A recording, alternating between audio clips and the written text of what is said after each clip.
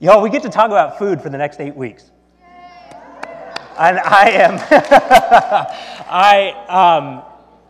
I think that if you were to look through, does anyone have family chat threads in text messages or group, big family or friend chat threads? I probably am the one that texts the most in Larissa's family's text threads, and the majority of my texts are pictures of food. And it literally will go like this. It will be, hey guys, look, here's the meat coming out of the fridge. And then the next picture will be like, hey guys, look at all the seasoning that is on this meat. And then it'll be a picture of my barbecue. And then it'll be a picture of like, hey guys, look, it's an hour that the meat's been sitting in there. And then it'll be like, hey guys, look, 6 hours later, here's the picture of the meat that has been in my barbecue. And then it'll be like, here's just a picture of meat wrapped in foil. You really don't see anything, but you see the foil. And then it'll be a picture of the food, and then the food being carved, and then my boys enjoying the food. And so far, no one has told me to stop it. So I'm going to take that as an invitation that they enjoy it. But I really enjoy the topic of food. For me, food is relationship. Food is community. Food is shared life. I intentionally make more than what is needed. And I love going to our neighbor's house and knocking on the door and saying, here's a pound of pulled pork, because it's just fun to share with you. And man, that has opened up the doors just for so much great friendship and dialogue with neighbors. What we find in Scripture is, listen, God is the original foodie. He really is. I mean, you look over the pages of Scripture, and what you'll see is that it's His way that He demonstrates blessing. You're going to go into the land, the promised land. What's going to be the marker of it? It's going to be the land flowing with milk and honey, right? Like it's food. It's Jesus's teaching tool so often that as He talks about what it is to be a part of the kingdom of God, so many of His go-to examples are food. And what made the people of Israel want to make Him king? He fed them. Right? It's the story of the feeding of the 5,000. It was after that story, it was like, this man should be in charge. You look over it, and it's this, that He sets things up so that our faithfulness and our worship of Him is demonstrated in our offerings. And what was the offerings that the people of God would bring? Food. It was food. And we can continue to go on and on, but what I want to do is I want to start in the beginning. In the beginning of the story starts in a garden. And what you see, even from the very beginning of the pages of Scripture, is that it starts around food. That the story starts, that God makes everything, and then it is, okay, here's the context that I want you to live in. I want you to flourish, and I want you to flourish in a garden. Here's the understanding of Scriptures. We've talked about this before. It'll come up on the screen. When you look over the creation account, what you'll see is this listing after each day, and it says, an evening passed and morning came, marking the first day, and then it'll repeat, marking the second day, marking the third day, fourth day, fifth day, sixth day. But then you don't see that description take place for the seventh day. And as people have, Bible students and theologians have looked over the creation account, Genesis 1, and then turning the page into Genesis 2, what it tells us is that the seventh day didn't end. That there wasn't a sun that set on the seventh day. And so the understanding then that we have is that the Sabbath becomes the ideal, becomes the culmination and the climax of creation, that now humanity lives in a Sabbath context. And so this is where I brought up, you have a quote on the screen there from Tim Mackey. It says, Sabbath is God's personal presence and divine rule entering into and filling up all creation. This is the concept of Sabbath, is that God now rules over all of creation, and he's filling creation with his divine rule and personal presence. And then he takes humanity and he puts them in a garden, and he says, this is how we're going to relate with one another. You are going to tend to the garden, and you're going to live in this Sabbath delight perpetually. So here's the other idea behind Sabbath. Theologian said it this way. It'll come up on the screen. Norman Wurzba, he says this: God's rest has nothing to do with fatigue, as if God could become tired of creative work. Rather, it has to do with the intense joy and peace, the supreme delight and contentment that followed from God's life-giving work. When people think of Sabbath, they tend to think in terms of exhaustion. Rest is a break, the time to escape from the harried pace of life. For God, however, rest is best understood as God's complete entrance into life and God's availability to and joy in the beauty and goodness that is there. God rests because there is no other place God would rather be. There simply is no other place worth going to. And so it's the seventh day. It's the Sabbath rest. And it's in that context he places humanity in a garden. He says, okay, this is the model of living. This is the place that I want us to reside in. And what's beautiful is that you understand it this way, is that the Garden of Eden is a temple. It's actually framed for us in kind of temple language. And so what's happening here is that the Garden of Eden, which, by the way, Eden means delight or pleasure, that this is the place that heaven and earth are perfectly married together. And now, like holy priests and kings and queens over creation, this is where humanity delights and rests and plays and relates with one another. This is their sacred work. This is what their sacred living looks like. And Dan, can you just say, what a great first job. I don't know about you, whatever your first job might have been. My first job was washing semi-trucks. Getting up at 5 a.m., being dropped off in downtown LA or on the fringes of LA and just washing fleets of semi-trucks. That was my first job. But when you read through the first job given to men and to women, to humanity, it was tend to a garden. Tend to this garden. Watch it. It was all, and it was in the language of fruit, like be fruitful and multiply. This is what life looks like.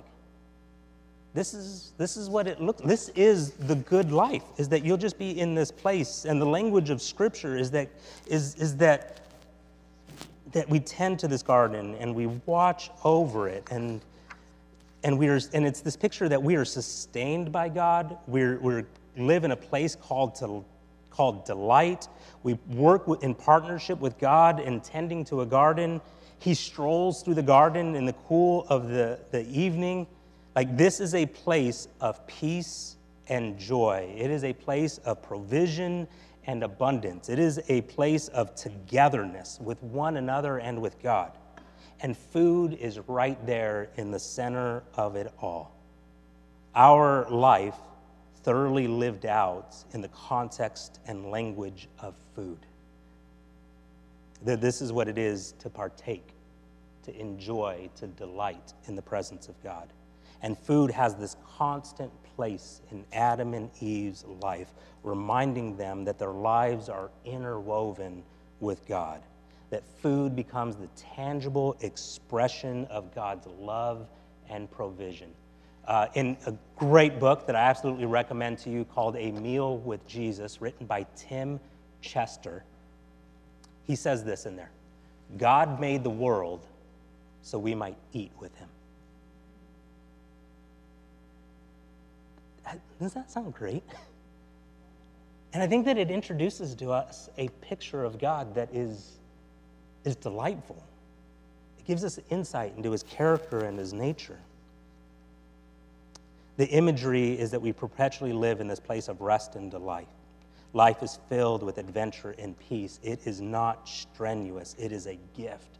We didn't earn this. We are here because God enjoys us, is overjoyed to be present with us, and it's all framed in the language of Sabbath. It's holy, it's beautiful, it's sacred, it's fun, it's peaceful. God and humanity enjoying this togetherness. And we live as a reflection of God's intention for creation. But then there's the fall. The way that things currently work is humanity trusts in God's instructions and intentions. Their life in the garden has this constant love and surrender and trust baked into it. They tend to a garden as an act of partnership and worship. And as they choose to not eat the fruit, they are approaching life according to God's wisdom. Life is lived through God's understanding and perspective. They willingly accept this limit placed on them that their lives in the garden must be done so according to their connection with God. Yes, we're made in God's image, but we aren't God. We aren't self-sustaining. We rely on His provision. But then there's this interaction with the snake that takes place there in the Garden of Eden. And you can read through it. So the serpent was the shrewdest of the wild animals the Lord God had made. One day he asked the human, "Did God really say you must not eat from the fruit of any trees in the garden?" "Of course we may eat fruit from the trees in the garden," the woman replied. "It's only the fruit from the tree in the middle of the garden that we are not allowed to eat. God said you must not eat it or even touch it. If you do, you will die." "You won't die," the serpent replied to the woman. "God knows that your eyes will be opened as soon as you eat it, and you will be like God, knowing both good and evil." The woman was convinced. She saw that the tree was beautiful and its fruit looked delicious, and she wanted the wisdom it would give her, so she took some of the fruit and ate it. Then she gave some of it to her husband who was there with her, and he ate it too. At that moment, their eyes were opened, and they suddenly felt shame at their nakedness, so they sewed fig leaves together to cover themselves. And here's potentially what the thought process is that's taking place in this moment. That humanity is convinced that maybe there is this lifestyle where we don't have to trust God, where all of our living doesn't have to be tied to Him, but there can be a separateness that begins to happen. There's going to be a disconnect here now where we can navigate the garden without the limits placed on us. We can live life without limits. We can have answers all by ourselves. We can control the parameters of things. We'll have the smarts to do what we want. We will have all of the insights. I love the way that another theologian stated it. It's this way. It'll come up on the screen. It says, "The world was given to man by God as food, as means of life. Yet life was meant to be communion with God. It had not only its end, but its full content in Him.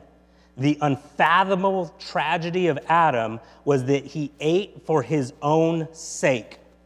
More than that, he ate apart from God in order to be independent of Him, to have life in himself." We ate apart from God. And what you see here take place is that the culmination and the ideal of creation is Sabbath. It's rest and it's delight. And then when you read the curse that happens because of the fall, these are the words that you read. "And to the man, God said, since you listened to your wife and ate from the tree whose fruit I commanded you not to eat, the ground is cursed because of you. All your life you will struggle to scratch a living from it. It will grow thorns and thistles for you, though you will eat of its grains. By the sweat of your brow you will have food to eat until you return to the ground from which you were made, for you were made from dust, and to dust you will return."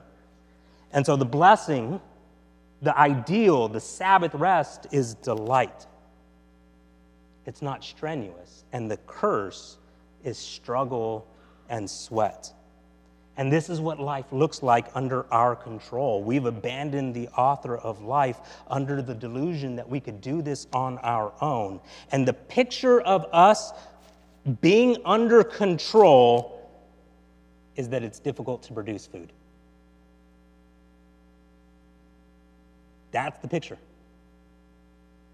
You're going to try to extract life from the earth, and as you do so, it's going to kill you. And this is the place that we find ourselves. We navigate food shortages. That years ago we did a volunteer appreciation dinner, and we brought a taco person in, and it was great and it was wonderful. And then the next couple of days we got all of these notifications from people and questions and just saying, "Are you feeling sick at all?"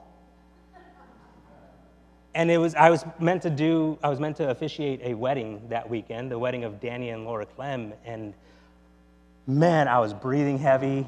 I was at the barber shop getting ready for the wedding. I'm sitting in the chair, and then as I'm sitting there, hair half cut, all of a sudden I just look at the barber and I just tell her, "I got to get up."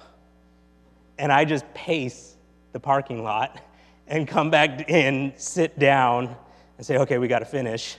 She finishes my haircut, and then we just found out that there was bad nopales, bad cactus salsa, at the volunteer dinner that we hosted.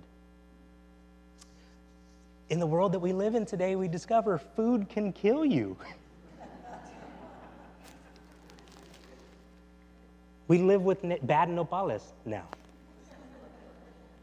We live with anxiousness. We're not at rest. We're not calm. We're not present. We're constantly scratching at the earth trying to produce more and more. We consume and we consume looking for delight. And we treat the world as a possession and not as a gift. This is what life looks like now, because we thought we can eat apart from God. But friends, we have hope. The constant imagery in Scripture of God's restoration is the gift of food. The promised land is flowing with milk and honey. The height of King Solomon's reign is that each house has their own vines and fig trees. The return of the prodigal son is celebrated over a great feast. Jesus' final demonstration and explanation of his love is over a meal. God is constantly now using the language and the context of food to say, "You have hope. And in me, there is abundance. There is delight." Meals, banquets, feasts are all ways to capture in the pages of Scripture we can have that Garden of Eden relationship with again. We can be in a place of perpetual delight and rest with God. Creation can be redeemed and restored. We can go to a night of dessert and say, "It is good." Because of Jesus, he becomes our hope. And he demonstrates that hope to us in a meal. This is how you have hope.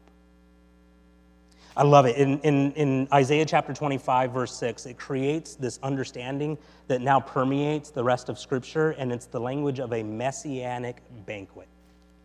It'll come up on the screen. In Isaiah chapter 25, verse 6, it says this: "In Jerusalem, the Lord of heaven's armies will spread a wonderful feast for all the people of the world. It will be a delicious banquet with clear, well-aged wine and choice meat. There he will remove the cloud of gloom, the shadow of death that hangs over the earth. He will swallow up death forever. The sovereign Lord will wipe away tears. He will remove forever the insults and mockery against his land and people. The Lord has spoken."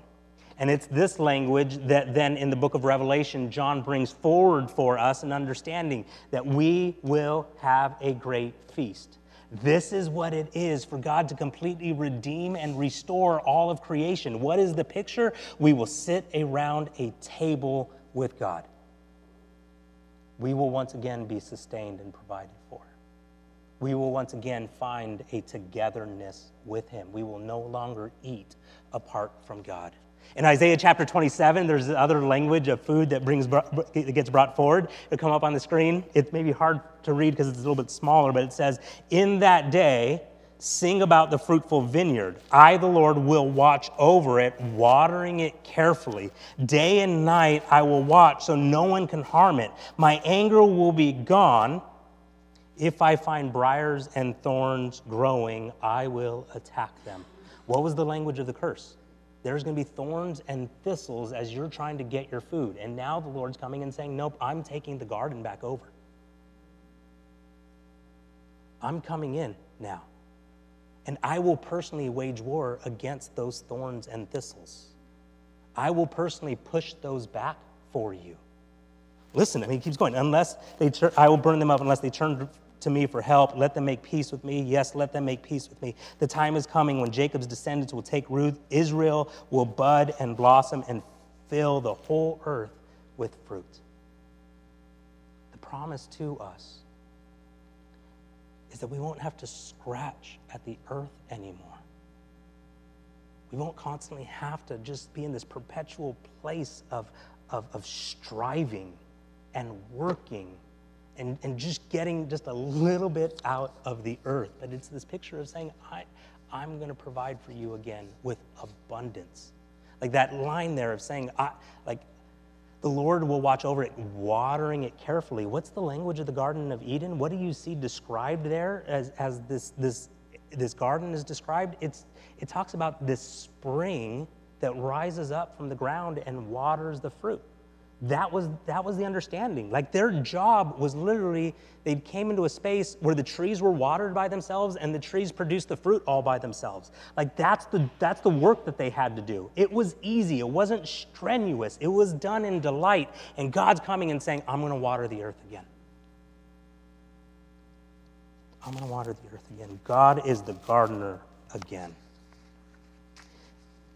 And let's circle back to Sabbath. We'll somewhat wrap up. As I say wrap up, I know it's going to probably be about 5-7 more minutes, but Sabbath is a foretaste of eternal life.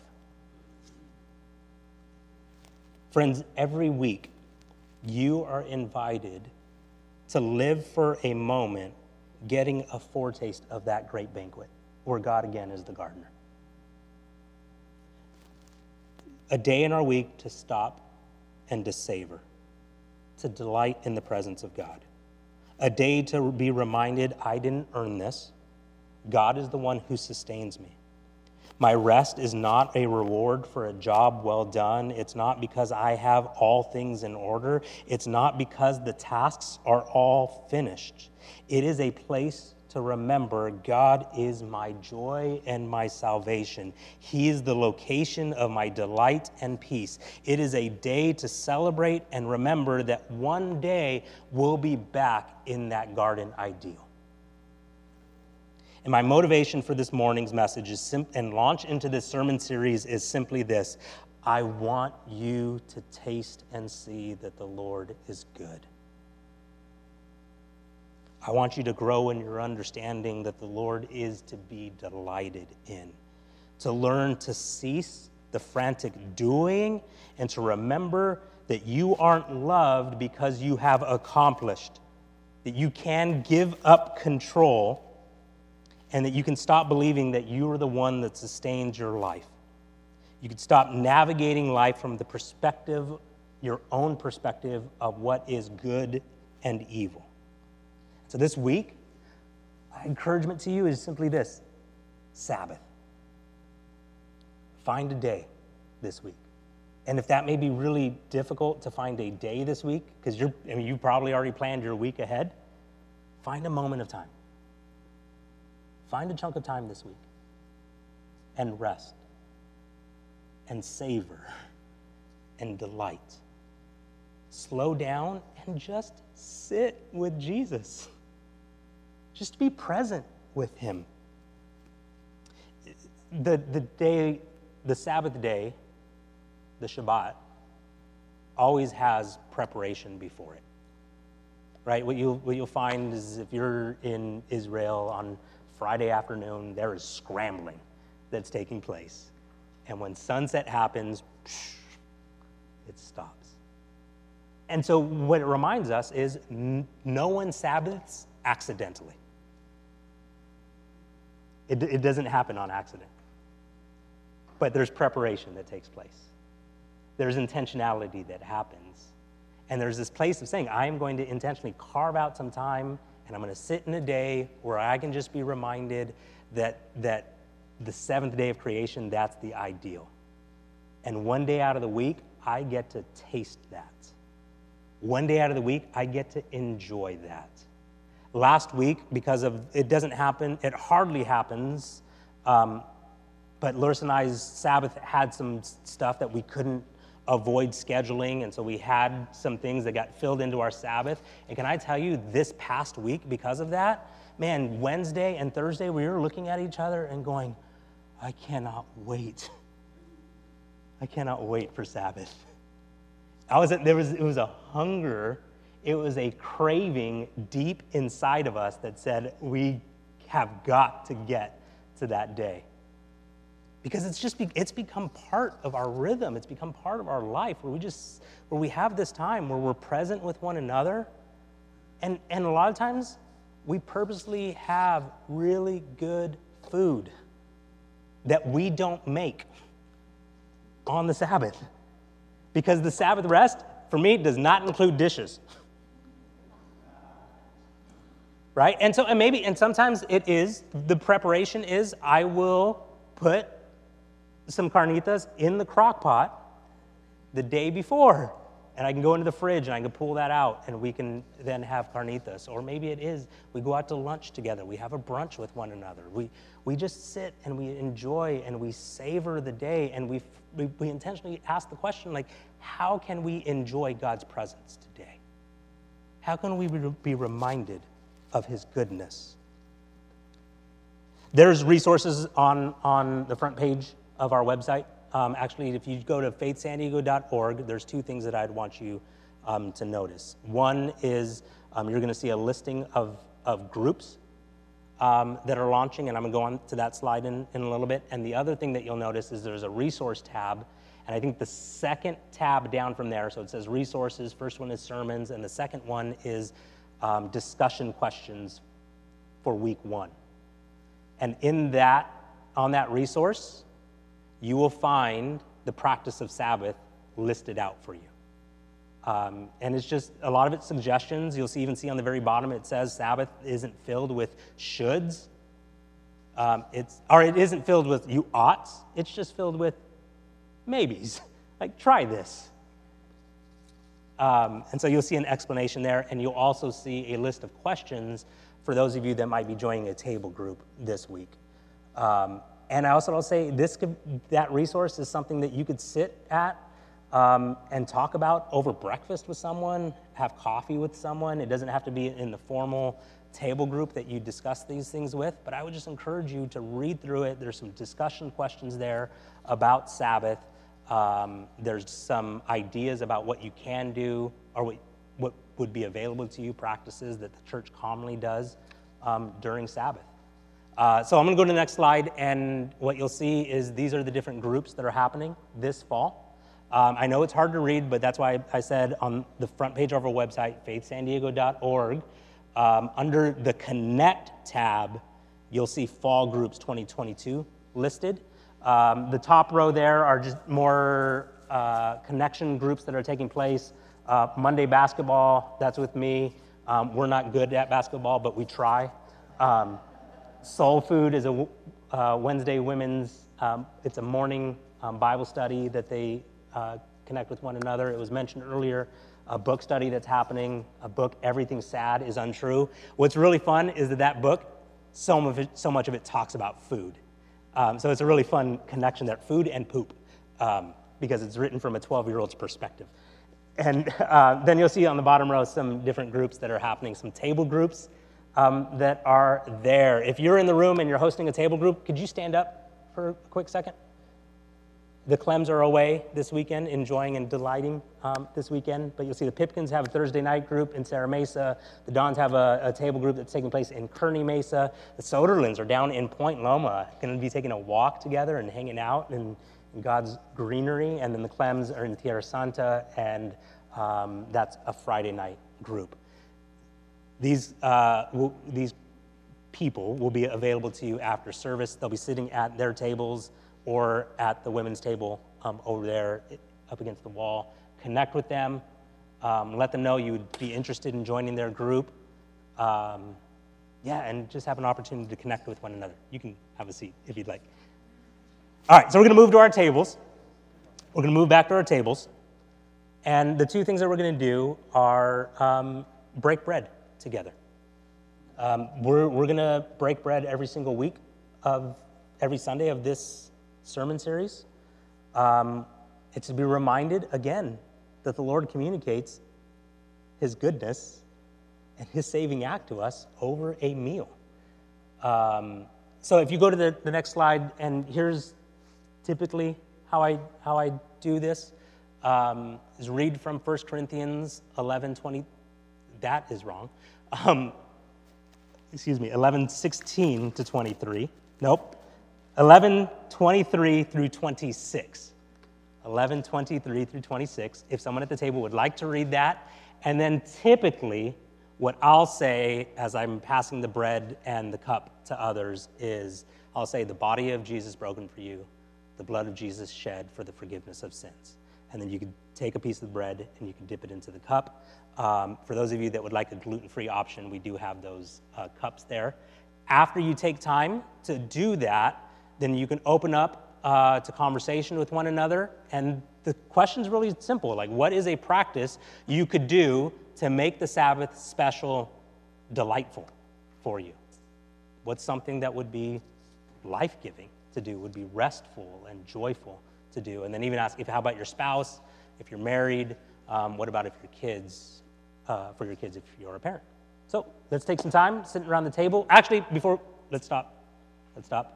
For those of you that are watching online, we're going to dialogue together a little bit. We'll write out the response to our questions, but let me speak a blessing over you, because then after our table time together, we'll dismiss. We'll pick up our kids. We will not forget them as they're downstairs hanging out together, enjoying donut holes.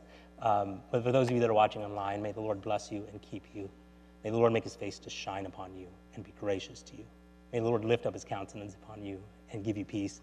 Let's enter into dialogue with one another.